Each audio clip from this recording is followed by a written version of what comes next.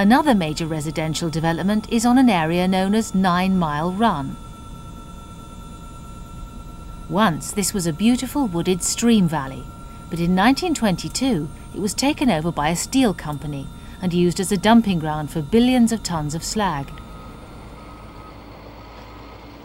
Now this vast industrial wasteland is being reshaped to serve a new purpose. Initial development was carried out by the Urban Development Authority. Part of the process was the sharing of information about environmental risk. In the early meetings with the community over the 9 Mile Run project, the Urban Development Authority, which was handling the land acquisition and the development, basically did not handle the questions about environmental risk as well as they might. They were not prepared when members of the audience raised questions about the potentiality of dust containing heavy metals. They really didn't have a ready answer about how they would avoid risk, what precautions they would take. Citizens and professionals need to be partners in risk planning. Risk communication is a process of creating a shared understanding of the issues in terms of what's most important to both sides.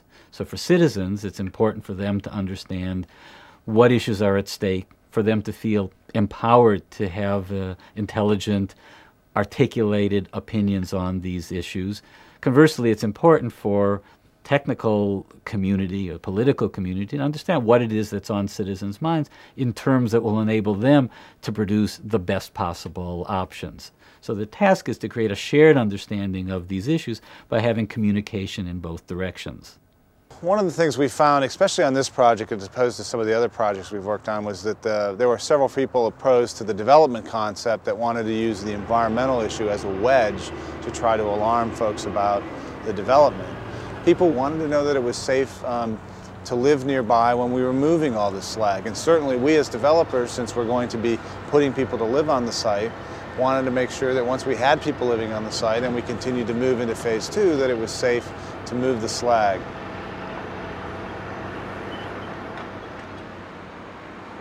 Regular watering is an effective way of reducing the risks from inhaling any contaminants that might be in the dust. We did an exhaustive study, a risk assessment which looks at worst case scenarios for children and elderly. And then to back that up, we've spent over $350,000 with the Urban Redevelopment Authority on an exhaustive air monitoring program to prove not only that the dust is lower, but that the metals in the dust are way below government regulations.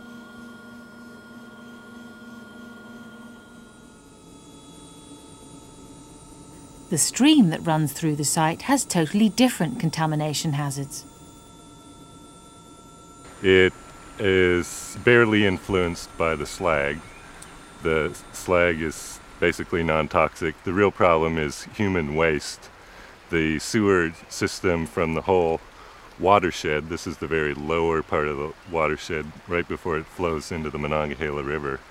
So it's old infrastructure that's broken, in need of repair, as well as combined sewer overflow is really the major problem. When there's an extreme rain event, the culverts open up, there's overflow, you get some of the sanitary waste actually in the stream. The waste comes from communities much further up the watershed. Part of the conversation we've opened up is getting the engineers from these other municipalities all talking with one another, delineating whose sewers are in need of repair. Those municipalities obviously don't have the money, but they've actually been threatened to be sued by the DEP if indeed they don't take care of some of these problems. The sewers being installed at 9 Mile Run meet the latest engineering and environmental specifications.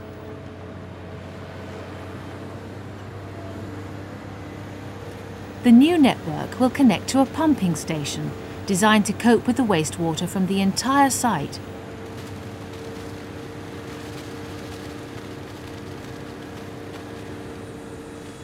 Reshaping the stream itself will benefit the health of a much wider community.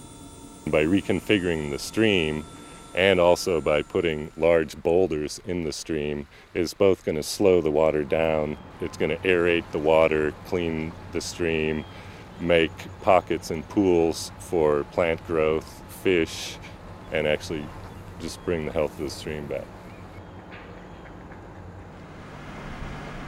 In Pittsburgh, partnership in risk planning lies at the heart of successful brownfield redevelopment.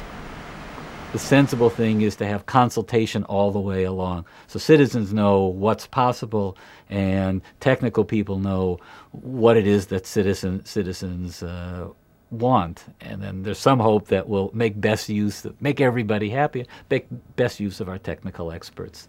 There's much more of a tendency now to think that risk is a product of human and nature and material industrial interactions. There's more of a sense that if you want to tackle risks, you ought to be doing it in the aggregate. You ought to be setting priorities, approach it in a community-based way. This is going to be hard work because we're bringing together communities, whether it's technical people and lay people, psychologists, sociologists, and engineers, that haven't talked together. But I think that this is likely to happen. It has to happen. People are the best repositories of knowing how they want to behave, to what extent they want to put themselves in risky situations, how they perceive deteriorations in the quality of life around them. So the idea that risk can be decoupled from quality of life is something that I think is under attack, and gradually we're going to get more of a coming together of questions of risk with questions of acceptable qualities of life.